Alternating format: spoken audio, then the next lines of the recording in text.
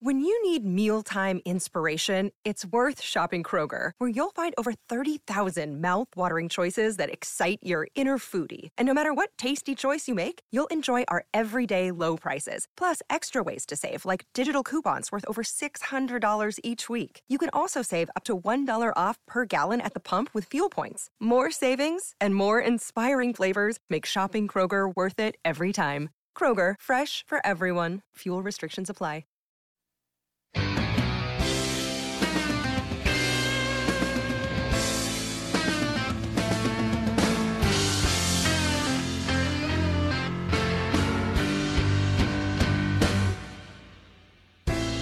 Welcome to Hit Parade, a podcast of pop chart history from Slate Magazine, about the hits from coast to coast.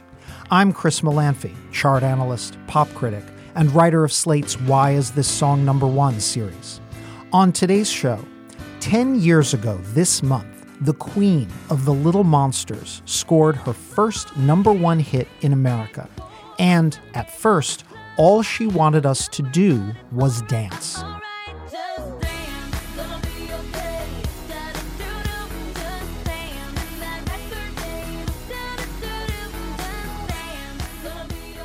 In January of 2009, it was easy to think of Lady Gaga as a delightful fluke, a young, new artist singing party music, a song with Just Dance right in the title. At a time when hip-hop still ruled the Billboard charts and electro dance pop was mostly for clubs, this chart topper was infectious, irresistible, and probably impermanent. Surely, going into a new decade, nobody would be talking about Lady Gaga for long, right? Yeah, about that. In the shadow,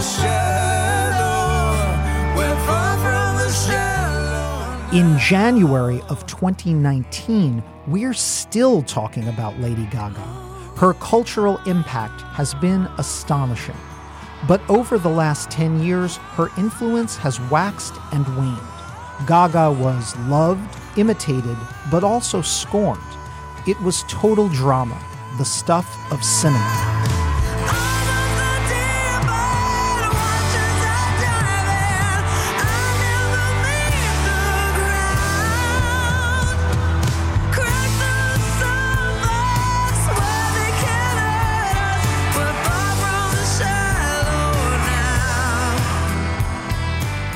There's something fitting about Lady Gaga having her first official frontline movie role in A Star Is Born. It's not just a showcase for Gaga's skills as a singer and, remarkably, as an actress. It's because A Star Is Born is Hollywood's ultimate meta movie, a reflection of the lead actress's own career in real life, whether that career belonged to a stage and screen legend, and all because of the man that got away. No. Or the top singer of her day, powering her way to film stardom. Love, ageless and evergreen. Like all of these women, maybe even more than any of them, Lady Gaga in A Star Is Born asks the public to reflect on her persona.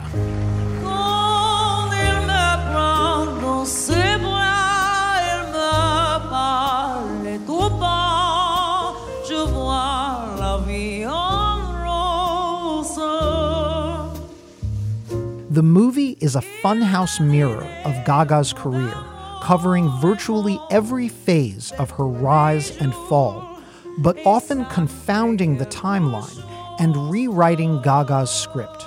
Walking out of the movie, you can't help but reflect back on how, a decade ago, she shifted the sound of the radio, pivoting America toward female-centric digital pop.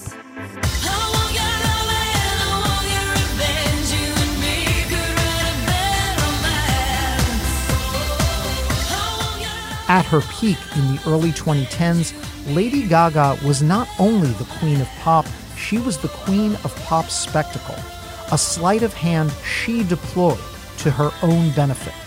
And then, halfway through the decade, she seemed to pivot the other way, seeking a new kind of respectability. In olden days, a glimpse of stalking was looked down as something shocking. Now heaven knows, anything goes. It appeared to be an about-face, Gaga turning away from the art pop that had brought her to stardom. Yet, for her, it was all of a piece. Not only did both versions of Lady Gaga, the slicked up and the stripped down, top the Billboard charts, every phase reflected the breadth of her fascinations and her talents. When the sun goes down and the band won't play, I'll always remember us this way. Lovers in the night. As we enter 2019, Lady Gaga finds herself in the hunt at the height of awards season. Next month, she could win some frontline Grammy Awards. And, as we learned this week, she is also up for multiple Oscars. What will it say about Lady Gaga's so-called respectability if she pivots successfully from pop stardom to acting glory? Is the persona of acclaimed actress just another costume change in Gaga's Monsters Ball?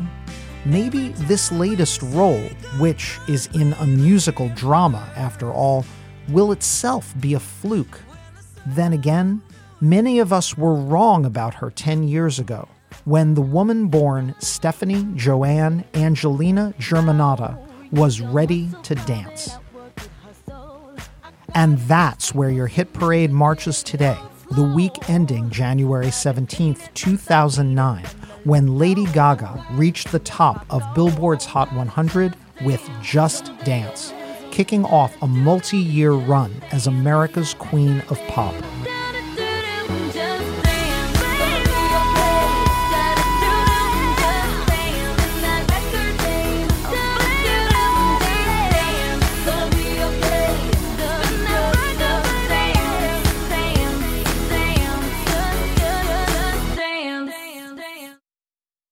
Tired of not being able to get a hold of anyone when you have questions about your credit card? With 24/7 US-based live customer service from Discover, everyone has the option to talk to a real person anytime, day or night. Yes, you heard that right. You can talk to a human on the Discover customer service team anytime. So, the next time you have a question about your credit card, call 1-800-DISCOVER to get the service you deserve. Limitations apply. See terms at discover.com/creditcard. Like most Star is Born moments, Lady Gaga's moment looked like it had happened overnight. Critics of 2008 and 2009 can be forgiven for not knowing either how long she had worked to arrive at this breakthrough or the breadth of the talent she possessed.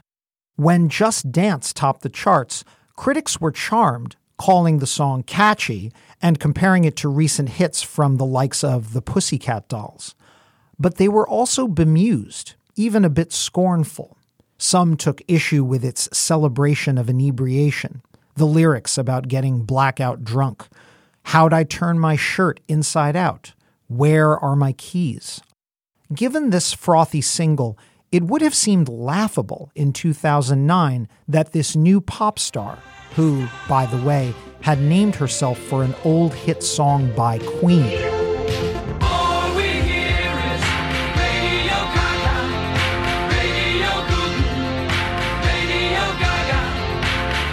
would one day walk in the footsteps of Janet Gaynor, Judy Garland, and Barbra Streisand, the lead actors of the previous 3 versions of A Star is Born.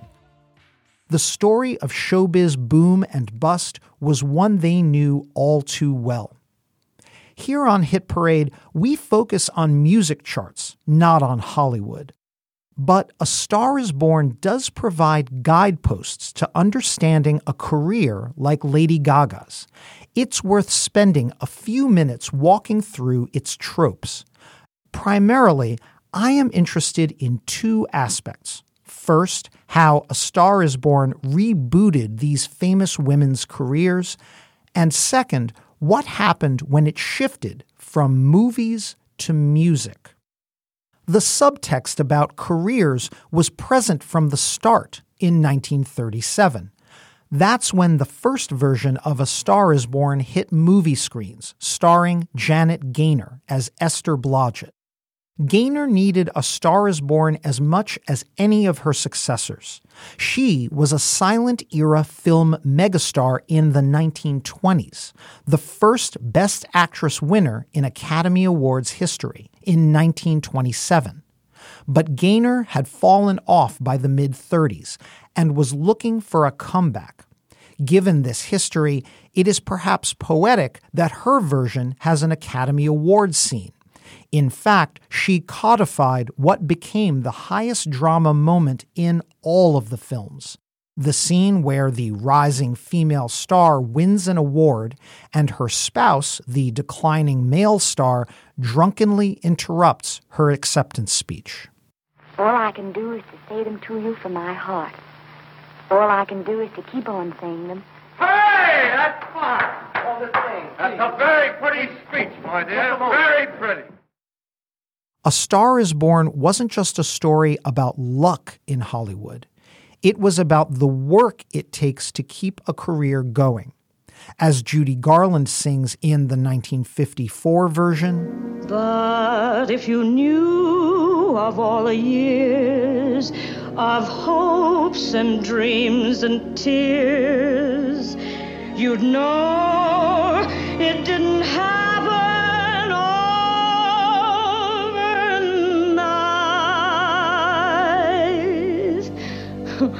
overnight.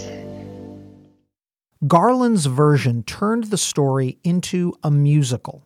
And, of course, it starred one of the most legendary singer-actresses of the 20th century. Even though the 1954 A Star is Born is still about the movie business, Garland's version of Esther Blodgett is a power vocalist who dreams of a particular kind of stardom, one combining music and movies. For perhaps obvious reasons, we here at Hit Parade love the scene where Judy's version of Esther describes her dream. One night a talent scout from a big record company will come in, and he'll let me make a record. Yes, and then? Oh, the record will become #1 on the Hit Parade, be played on the jukeboxes all over the country, and I'll be made. Both Gaynor and Garland were Oscar nominated for their versions of Esther Blodgett. And in both cases, the film briefly won them a comeback, albeit a temporary one. What about Barbra Streisand? Her version was a smash hit, the third highest grossing film of 1976, even though most critics dismissed it. By and large, they still do.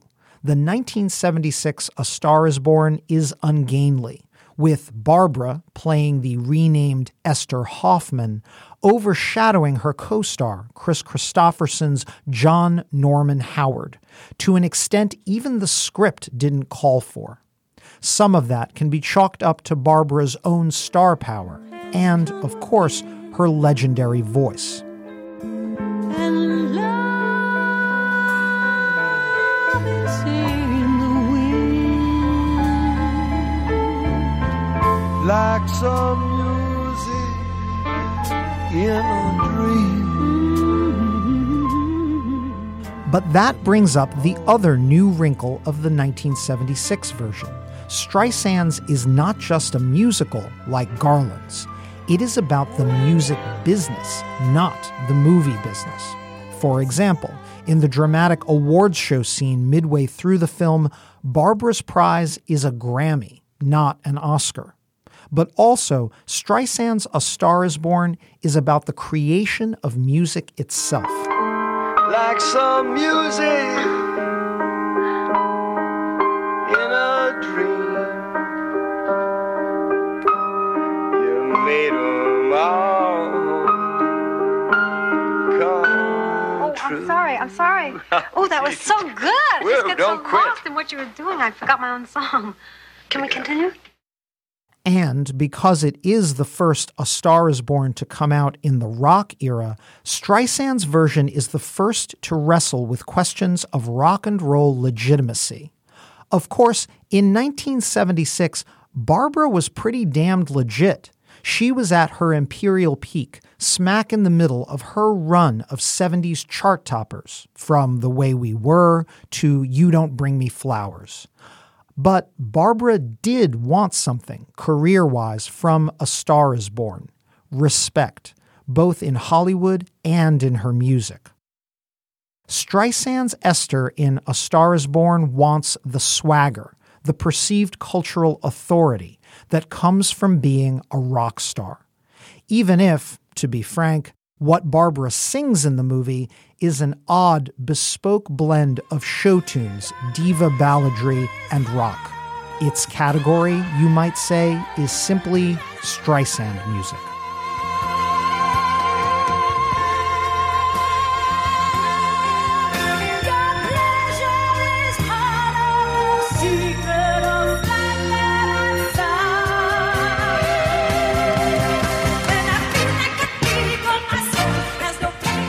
In essence, the 1976 version of A Star is Born is what actor-director Bradley Cooper chose to remake in the 2010s. No version of the movie wrestles more with questions of musical and artistic legitimacy than the 2018 version. Bradley Cooper plays an ersatz version of Chris Christopherson's country-flavored rocker character. As he guides his discovery towards stardom, Cooper's character, Jackson Maine, wants Lady Gaga's Ally to find her voice. Listen to what you're saying. Listen to what you just said. People want to hear what you have to say. That's the stuff right there. I can't. Hey, take it in.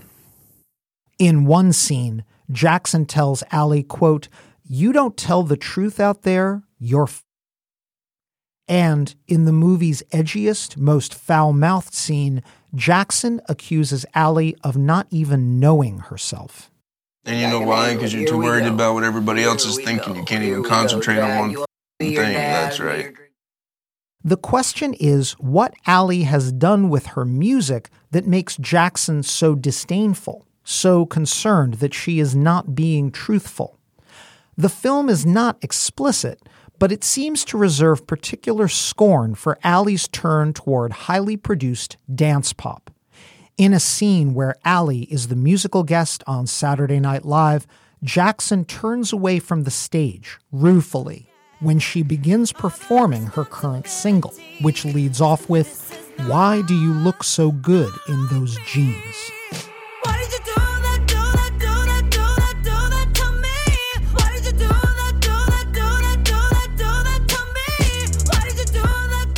The question is how we, as moviegoers, are supposed to feel about this. Jackson Maine is far from a reliable arbiter.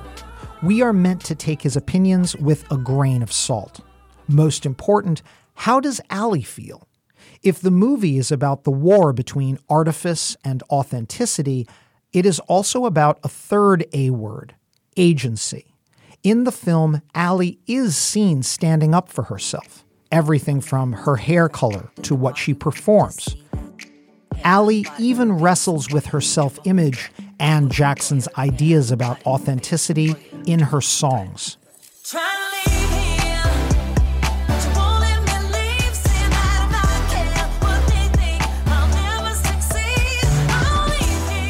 For the record, critics whose job it is to assess art and ideas cannot agree about what all this means. Discussions of A Star is Born among music critics specifically, those who have spent the last 2 decades debating concepts like rockism and poptimism.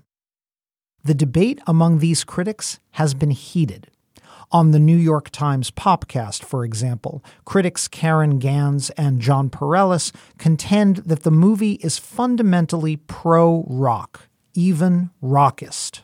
The other thing that I have a huge issue with was how the movie treats pop music versus rock music, which was very problematic for me because it seemed to say that pop music is meaningless and devoid of any authenticity and cannot possibly be invested with any durability or real emotions or a point.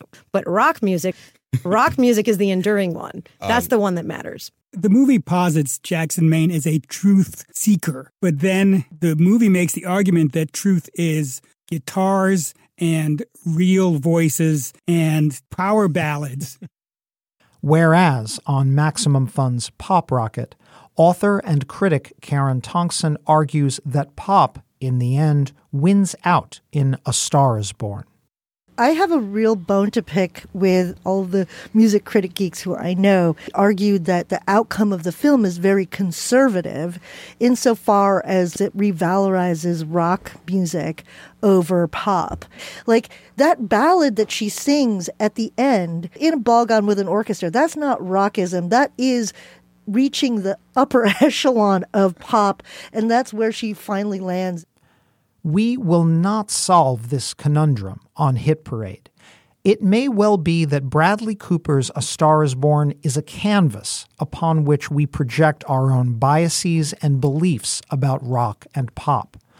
But one thing we can all agree on, the movie is enriched by Lady Gaga, not only her acting and her singing, but her journey. Like Janet Gaynor, Judy Garland, and Barbra Streisand before her, Lady Gaga brings her own story to A Star is Born. And if there is one thing Allie Maine and Lady Gaga have in common, it's that both of them paid their dues. Listen, I've got the sickest ambition. By the time the Stephanie Germanotta Band played the legendary Greenwich Village nightclub The Bitter End in 2006, its lead singer had been in the trenches of the entertainment industry for more than half a decade. Growing up on New York's Upper West Side, Germanotta had first wanted to be an actress. Music was her backup plan. But when I walk down the street, I hear them say, there she goes, that crazy girl. She'd even studied at the storied Lee Strasberg Theater and Film Institute. Admitted into New York University's Musical Theater Conservatory and Theater Company, Gaga dropped out after only a year, exasperated by the fruitless auditions she'd been on. That recurring theme in A Star is Born of Allie being told she didn't have the right nose, Germanotta experienced a version of that.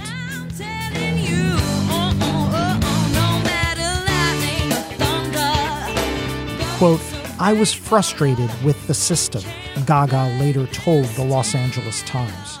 So I decided to go off on my own, pay my own rent, work 3 jobs, make my own music, and record in my apartment. Unquote. Fortunately, Gaga was a capable and versatile songwriter in a range of modes, from heavy metal to cabaret and piano bar. If everything was everything, but everything is sober, everything could be everything if only we... Her idols were John Lennon, Yoko Ono, and Andy Warhol, and she picked up music and fashion from across the spectrum, from David Bowie and Led Zeppelin to Madonna and Grace Jones. Living on the Lower East Side, she toured the New York downtown scene, taking part in underground burlesque shows with her performance artist friend Lady Starlight, and writing songs that glamorized her bohemian lifestyle, like Beautiful Dirty Rich.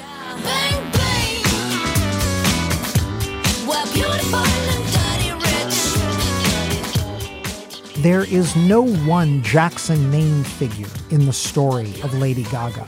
Several people played that role. They include Wendy Starland, a singer-songwriter who doubled as a talent scout and caught Stephanie's rock band in a club, or Rob Fusari, the producer-songwriter to whom Starland introduced Stephanie. Fusari had co-written #1 hits with Will Smith and Destiny's Child, and he was looking for his next star. Also, unlike A Star Is Born, there wasn't just one record company chieftain. Celebrated music executive L.A. Reid signed Gaga in 2006 to Island Def Jam, then the leading label group in the industry, and then dropped her 3 months later, unsure of what to do with her. A year later, another executive, Streamline president Vincent Herbert, introduced her to Interscope's Jimmy Iovine, who finally signed Gaga. When her debut album eventually came out in 2008, it would have 5 different label and distributor affiliations, given all the cooks in the Lady Gaga kitchen. Gaga's talent was obvious to all of these label chiefs, talent finders, and producers. But their confusion was over how Gaga would fit into the music industrial complex of the 2000s. Hit music in the mid-aughts certainly wasn't dominated by the classic rock Gaga grew up with, nor by the art-damaged post-Madonna dance music she had adopted. In fact, generally, at the time, if you said club music, folks in the music business assumed you meant this.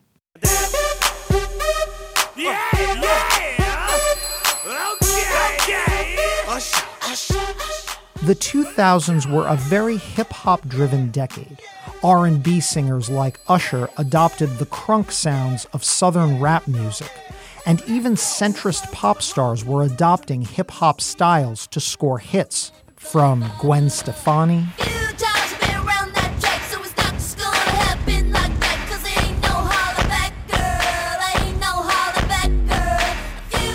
to, of course, Beyoncé.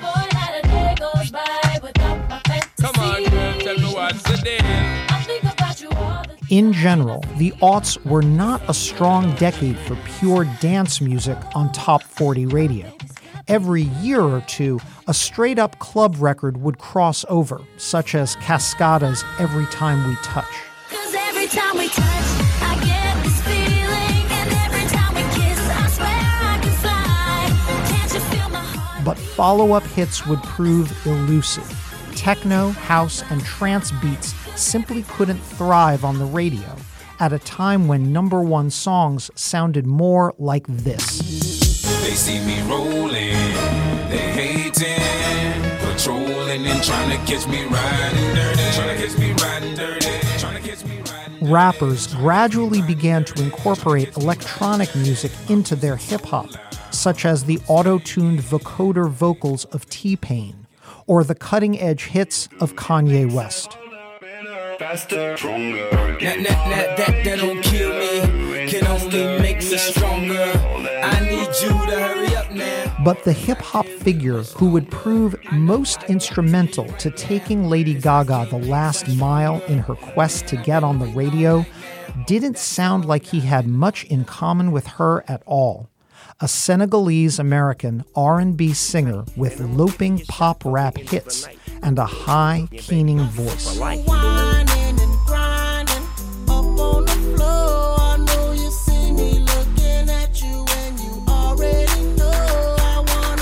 Akon was one of the leading singers of crossover pop and hip-hop of the mid to late aughts. At his peak more than a decade ago, Akon scored a dozen top 10 hits, including 2 #1s as a lead artist, I Wanna Love You and Don't Matter, and he backed Gwen Stefani on her pop smash, The Sweet Escape.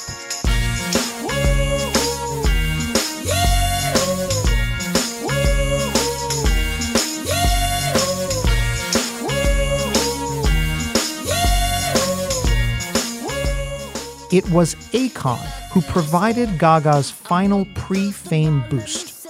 Hearing a reference vocal she did in the studio, Akon was floored by her talent, and he insisted on signing Gaga to Con Live, his new vanity label with Interscope. Akon's involvement started with Gaga's very first single, which was being helmed by Moroccan producer Nadir Khayat, aka Red One. And in a final touch, Akon brought in a teenage vocalist also signed to his label, named Colby O'Donis. When I come through on the dance floor, checking out that catalog, hey, can't believe my eyes, so many women without a flaw, hey, and I ain't gonna give it. If, as they say, success has many parents, several of those parents are shouted out in the first 10 seconds of Just Dance. In the hip-hop tradition of audibly branding one's producer and label at the start of a track, Just Dance kicks off with the words Red One for Gaga's producer, Convict for Akon's label, and Gaga's own name last. A red wine, convict, Gaga. Released in the early spring of 2008, Just Dance grew slowly. It took until the summer to reach number 2 on Billboard's Club Play chart, and another 2 months after that to even debut on the Hot 100. In a year dominated by Lil Wayne, Flo Rida, and T.I., Just Dance sounded like nothing else on the radio, a New York dance club record in a sea of Southern rap. The song entered the top 40 in November 2008, the same week Gaga's album, The Fame, landed on the album chart. A month later, it was in the top 10. And finally, in January 2009, nearly half a year after its chart debut and a full 9 months after it was released, Just Dance reached number 1 on the Hot 100.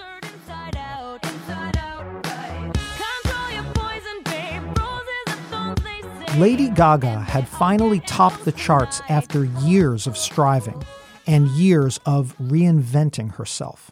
Like Ally in A Star Is Born, she had pivoted from stripped-down rock to choreographed dance pop.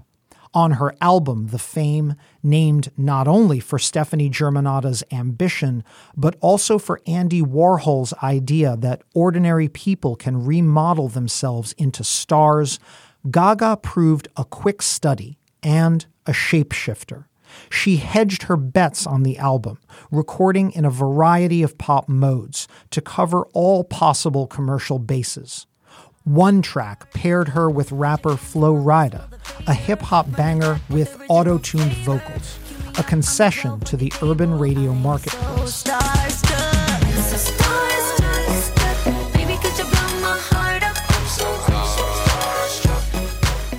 But on the very same album, Gaga also proved she could emulate Gwen Stefani's sun-kissed California alt-pop if she wanted to.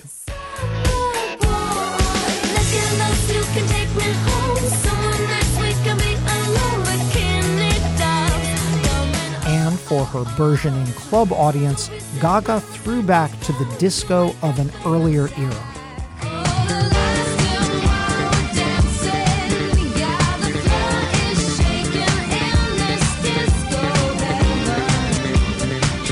All this as she continued to give interviews attesting to her love of Bruce Springsteen, her inspiration from David Bowie, her worship of John Lennon. Would the real Lady Gaga please stand up? Was there even a real one? If I may paraphrase Courtney Love, Gaga faked it so real she was beyond fake. In this, her actual Star Is Born moment, Gaga covered all of the A words: artifice, authenticity, agency. The Gaga persona was a creation, a facade, but it was also somehow authentic to Gaga's eclectic pop influences, an expression of her drive and ambition. Within weeks of the release of her album, she launched her own creative brand, The House of Gaga, modeled after Andy Warhol's Factory. Her House of Gaga team would begin devising not only looks for future music videos, but also costumes and sets for her first global tour. Of course, all of this activity would have run aground if Gaga couldn't follow up her chart topper. But she had saved what turned out to be the album's best remembered hit, a song about Gaga's very inscrutability, about the impossibility of reading her face.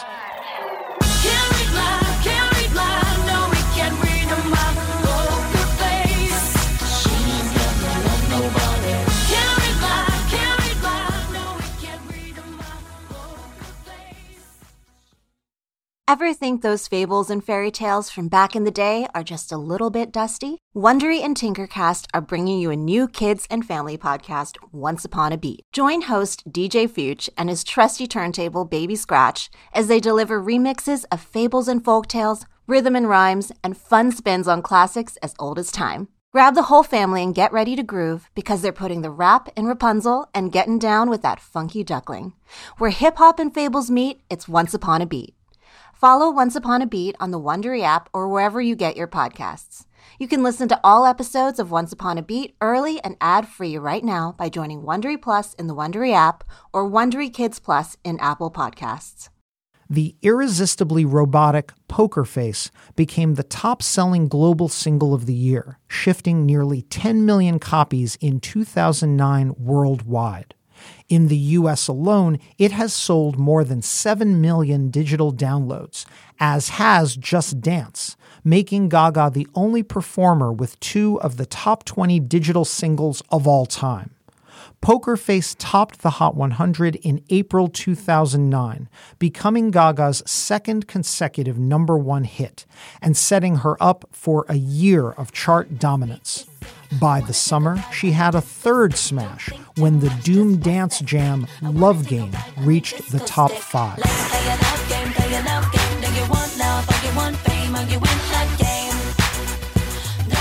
And in the fall, the airy, dreamlike Paparazzi peaked at #6. Critics praised Paparazzi as Gaga's most nuanced single yet, a meditation on the yearning for what Gaga called the fame and the price it exacted in the age of the reality star. I'm your biggest fan, I'll follow you until you love me. Paparazzi, baby, there's no other superstar you know that I'll be. Paparazzi. This string of smash singles hurtled Gaga's album The Fame into the top 10 of the Billboard album chart, where it stayed for most of 2009, ultimately peaking at #2. Moving quickly to capitalize on The Fame's success, Interscope commissioned Gaga to put together a follow-up mini-album, a cross between an EP and an LP. 8 new songs which could be packaged with The Fame and sold either on its own or as a brand extension, rather than a full-blown follow-up album. This, by the way, was a common industry practice in the late aughts and early 10s, a last-ditch effort by the music industry to prop up the compact disc a decade after its peak as a format. Critics and the public generally regarded this as a ploy to keep flogging an aging album, and it was. It just needed to sell. It didn't need to be great.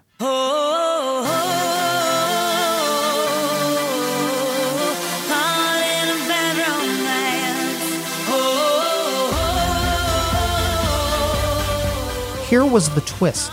This mini album by Lady Gaga, which, by the way, at more than 34 minutes was as long or longer than most Beatles LPs, wound up being Gaga's most acclaimed, most eclectic album.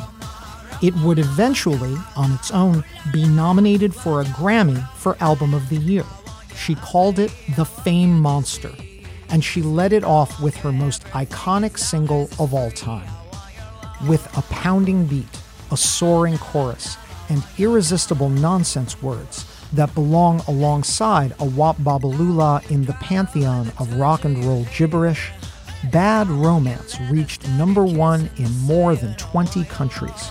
On the Hot 100, it peaked at #2, held back only by chart toppers from Jay-Z and Kesha. Its music video, co-starring a cast of Gaga's so-called Little Monsters and featuring homages to Stanley Kubrick's A Clockwork Orange and Michael Jackson's Thriller video, would go on to win Video of the Year at the 2010 MTV Video Music Awards.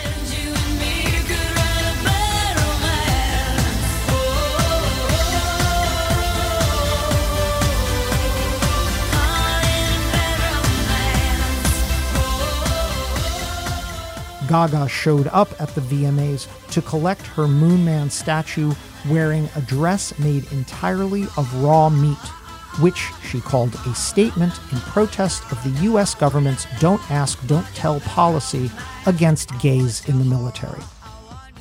The Fame monster kept Gaga riding the charts deep into 2010. Within weeks, it spun off another top 10 hit with Telephone, a collaborative single with fellow diva Beyoncé. Because Gaga could do no wrong at this point, the Telephone video was a 9-minute mini movie portraying Gaga and Bey dancing in and busting out of a woman's prison. And it was littered with product placements, everything from Virgin mobile phones to Miracle Whip and Wonder Bread.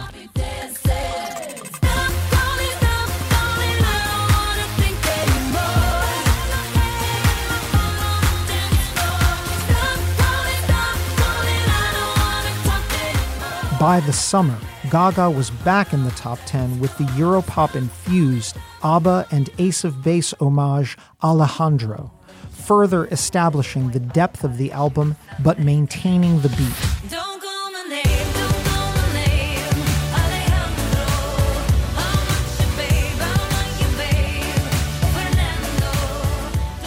The string of hits from the Fame monster convinced the last skeptics that Gaga was more than a flash in the pan.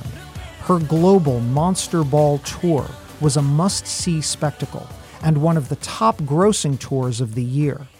On the 2010 Grammys, Gaga reinforced her live chops by performing the Fame monster track Speechless, live with Sir Elton John.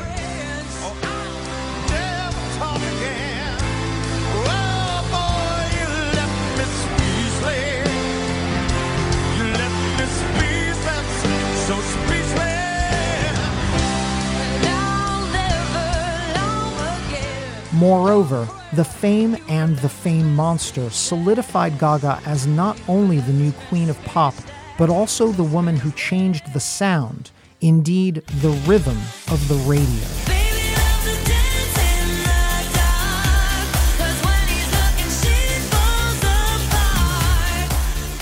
Disc jockeys and club aficionados began to acknowledge that Gaga had both returned pure dance music to the hit parade and brought about the mainstreaming of electronic dance music, or EDM. In an interview with producer Calvin Harris, DJ Zane Lowe said, quote, "One thing you gotta remember about Lady Gaga, she put 4 on the Floor back on American radio. Up until that moment, there was nothing resembling that in pop music," unquote. Indeed, the songs that were now reaching number 1 on the Hot 100 post-Gaga went deeper into EDM than ever, from the electro house producers Far East Movement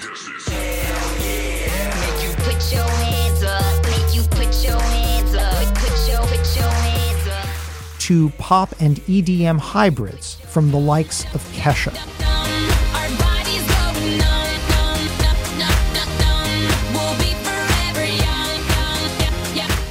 Heading into 2011, anticipation for Lady Gaga's full, proper follow-up to The Fame could not have been higher.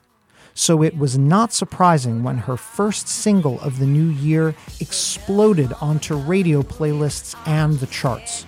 Taking advantage of her global cultural platform, Gaga used her imperial moment to offer an homage to her little monsters and make a statement.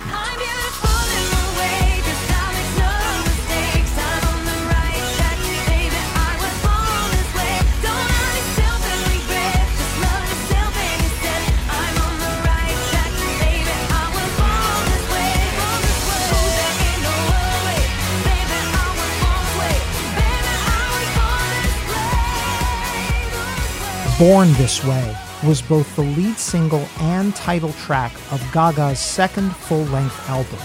It debuted all the way up at number 1 on the Hot 100 in February 2011 and stayed there for a month and a half. Audiences embraced the song's message of self-empowerment, LGBTQ rights, and an embrace of difference.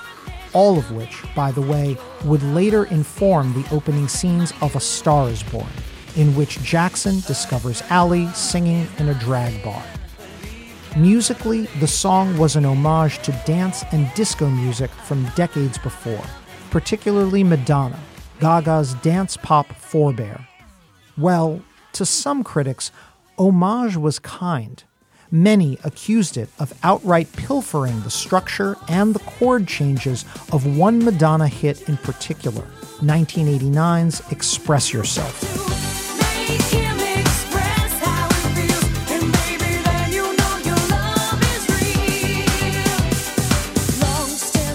Other critics, however, defended the song as a pastiche, noting that it borrowed melodic and lyrical motifs from a range of vintage dance floor hits, like Born to Be Alive by Patrick Hernandez. Yes, we were born to be alive. Yes, we were born. Whether praised or pilloried, Gaga now had the world's ear and could afford to be more outre than ever. The second single from the Born This Way album was a cross between a straight pop banger and lurching, cutting-edge electro house. Despite its radio-unfriendly refrain, Judas hit the top 10 anyway.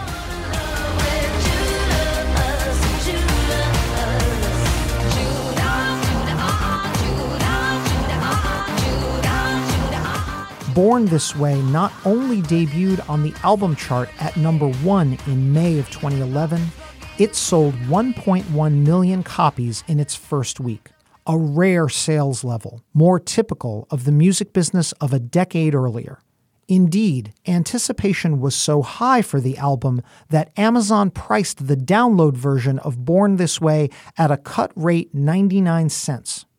More than 400,000 Americans bought the album at that price, leading critics to argue that Gaga's million sales week was a stunt and a mirage. But even without that fire sale, Born This Way would have outsold every other album on the chart by a more than 5-to-1 margin. Born This Way also featured some of Gaga's most rock-oriented music. Her breakthrough as a pop and dance floor dominator had given her license to explore elements of the music she'd grown up with, from Bowie to Bruce. On The Edge of Glory, she even teamed with legendary Bruce Springsteen and the E Street Band saxophonist Clarence Clemons for a vintage 80s-style sax solo. Clemons shot the video for Edge of Glory with Gaga in June 2011. Just 6 days before he died at age 69. The single peaked at number 3 on the Hot 100 that summer, a final chart homage to Clemons.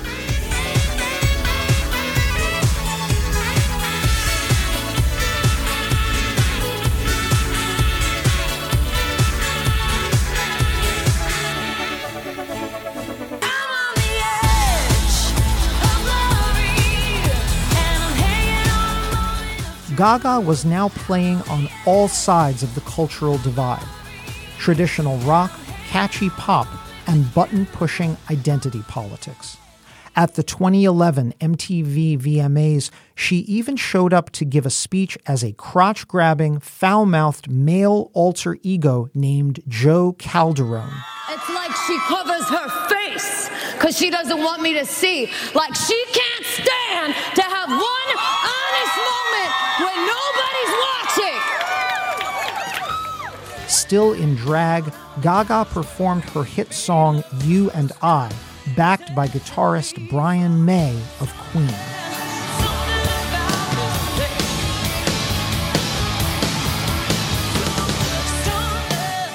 But when I say Lady Gaga was playing all sides, I mean all sides.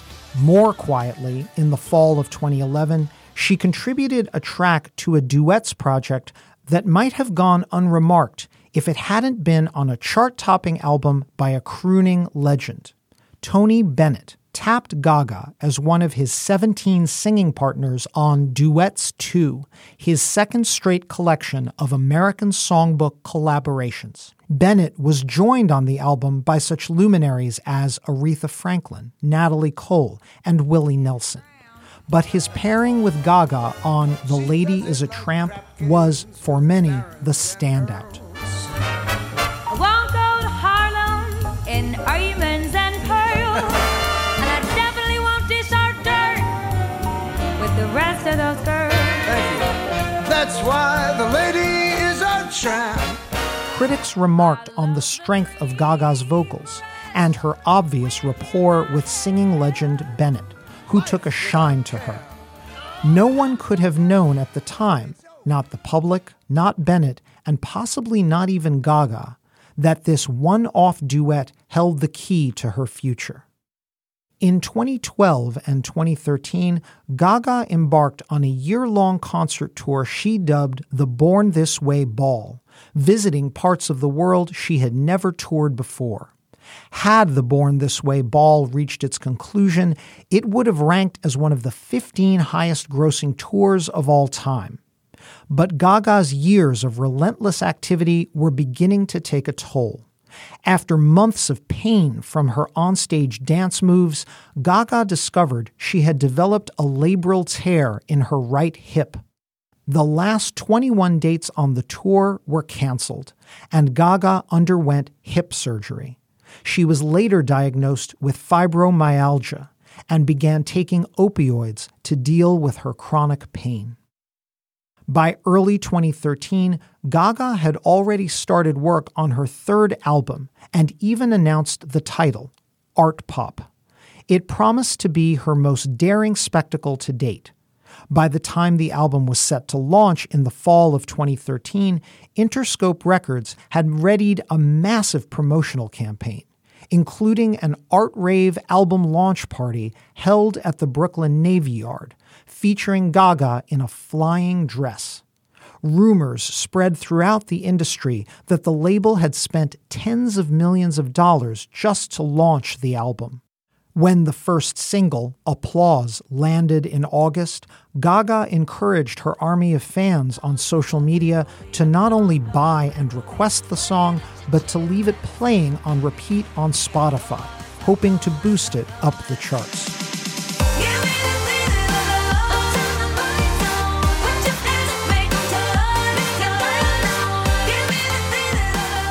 Applause peaked at a respectable number 4 on the Hot 100, but it was overshadowed by bigger late 2013 hits from Katy Perry, Miley Cyrus, and Lorde. When the Art Pop album arrived in November, it debuted at number 1, but with less than 1/4 as much in sales as Born This Way had generated in its first week in 2011. Critics were mixed on the album, many saying the songs were not as strong as on The Fame Monster or Born This Way. And while Art Pop's promotion had been cutting-edge and artsy, the music was overly familiar, repeating themes and tropes from prior Gaga projects.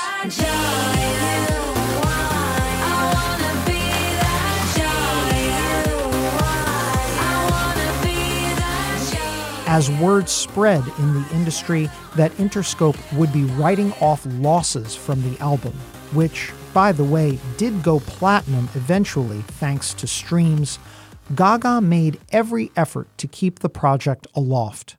She launched an art rave tour in 2014, and she even performed on Saturday Night Live with disgraced R&B singer R. Kelly. Do What You Want was a number 13 hit in late 2013, but Gaga would later come to regret the song. Years later, after further instances of R. Kelly's alleged sexual misconduct were revealed, Gaga apologized for and removed the track from her Art Pop album. We will not be playing it here.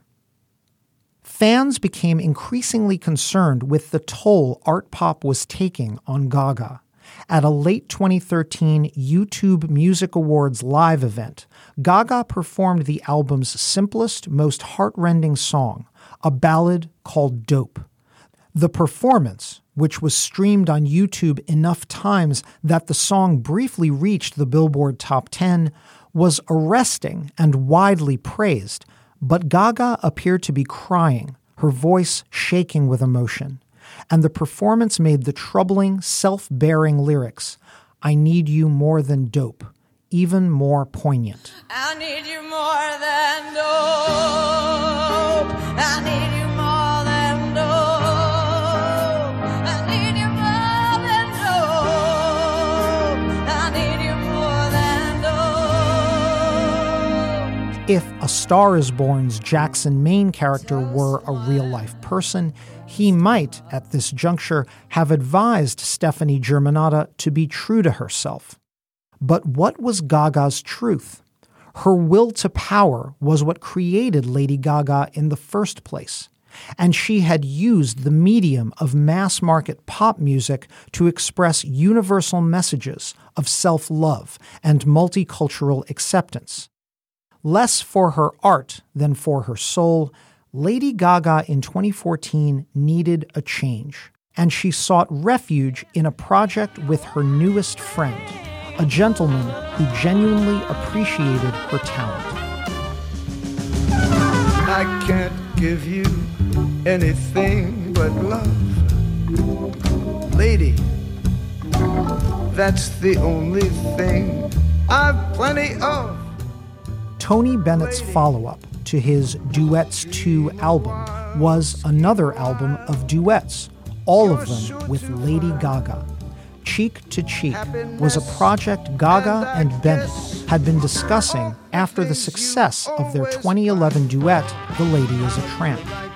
On the new album's 11 tracks, Bennett and Gaga took on standards from such composers as Cole Porter, Irving Berlin, George Gershwin, and Jerome Kern.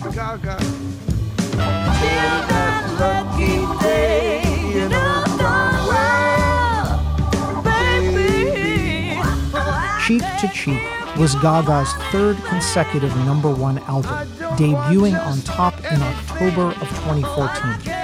Of course, it was also Tony Bennett's second straight chart topper as well, suggesting that he had helped Gaga as much as she had helped Bennett.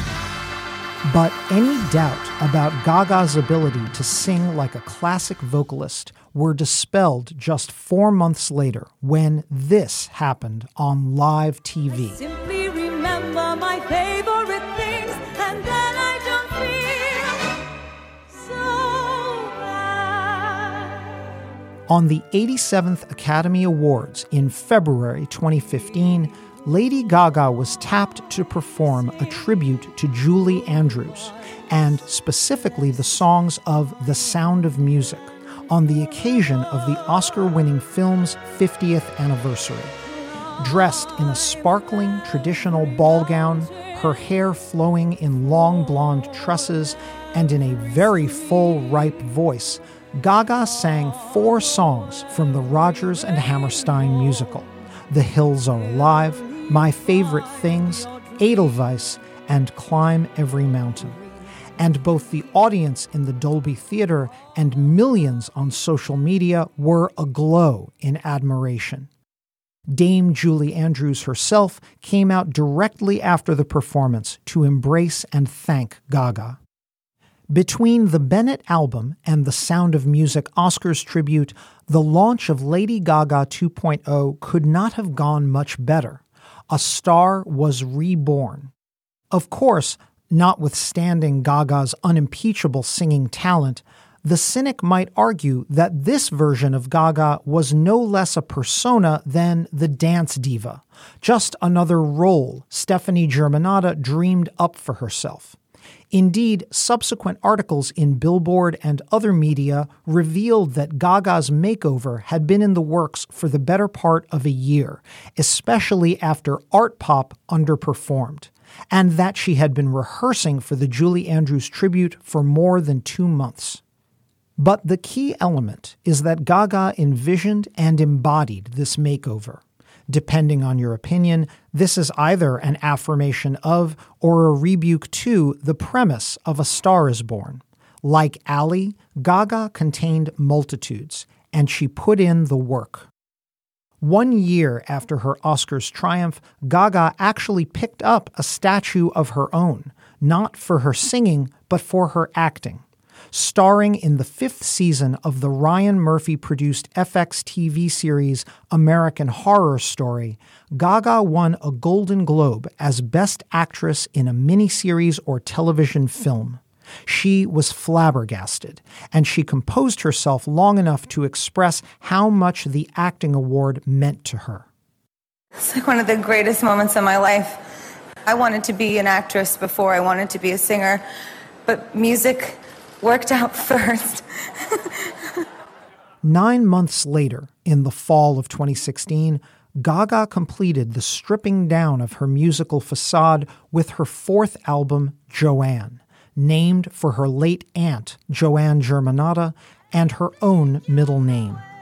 Gaga appeared on the cover in a simple headshot, wearing a pink cowboy hat, and the songs ranged more widely than on any album in her career, from dance rock to acoustic country music. If you could, I know that you'd stay. We both know things don't work that way. Gaga did not entirely abandon her old sound. She delivered a danceable first single with Perfect Illusion, a number 15 hit in the fall of 2016.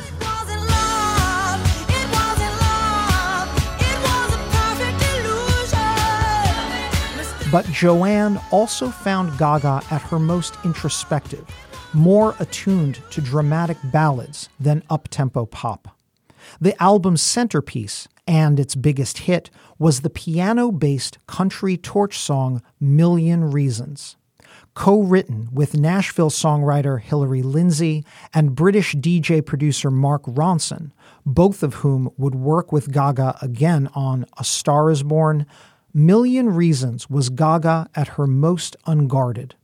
When she was asked by the NFL to headline the halftime show at Super Bowl 51, Gaga's live rendition of Million Reasons, watched by more than 117 million viewers, was the show's emotional climax.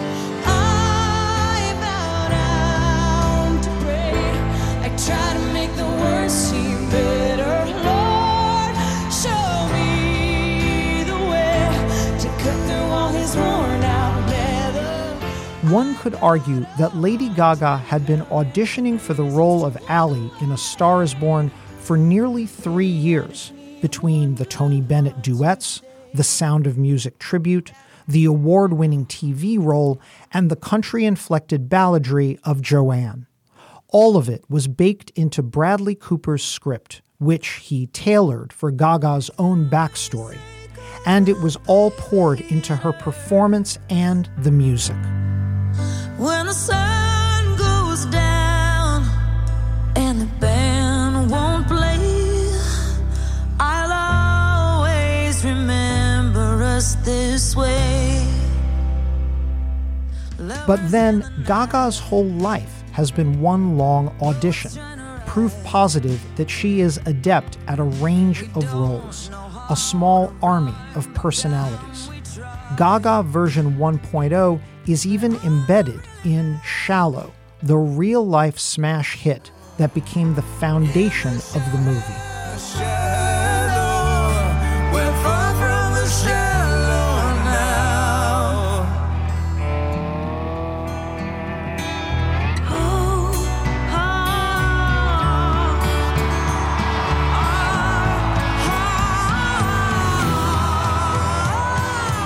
While Shallow mostly echoes the stripped-down country rock balladry of the Joanne album, producer Mark Ronson encouraged Gaga to vocalize as she had on past hits like Poker Face and Bad Romance. The way she gave poker 5 syllables or made rah-rah-ah-ah-ah a thing Ronson told Gaga that the word shallow could be polysyllabic too.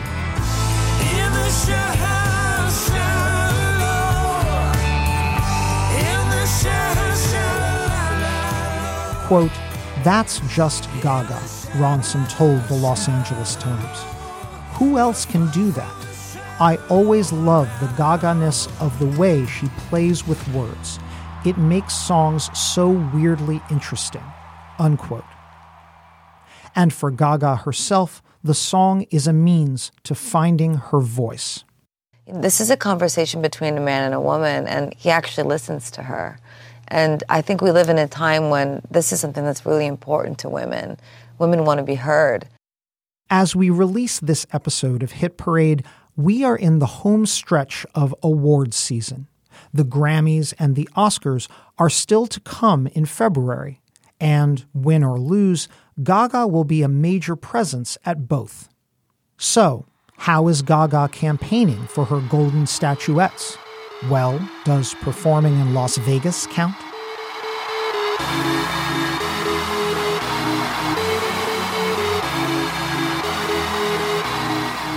Lady Gaga kicked off a 2-year Las Vegas residency at the MGM Resort in late December. The show, called Lady Gaga Enigma, has drawn virtually uniform praise.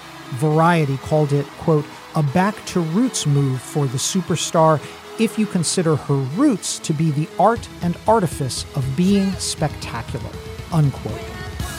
Is this Stephanie Germanotta's farewell to musical performance? A final victory lap before she focuses fully on movies? I wouldn't count on it. For Gaga, the need to sing, the need to perform, and the need to dance is innate. You might even call it authentic. Besides, when it comes to Gaga, we will probably always just want to take another look at her.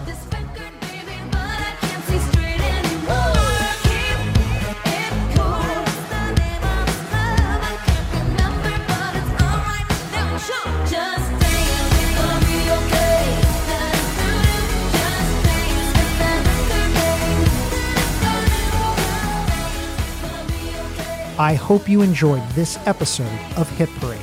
My producer is Chris Berube, and we had help this episode from Melissa Kaplan. The managing producer of Slate Podcasts is June Thomas. Our senior producer is TJ Raphael, and Gabriel Roth is the editorial director of Slate Podcasts. Check out their roster of shows at slate.com/podcasts.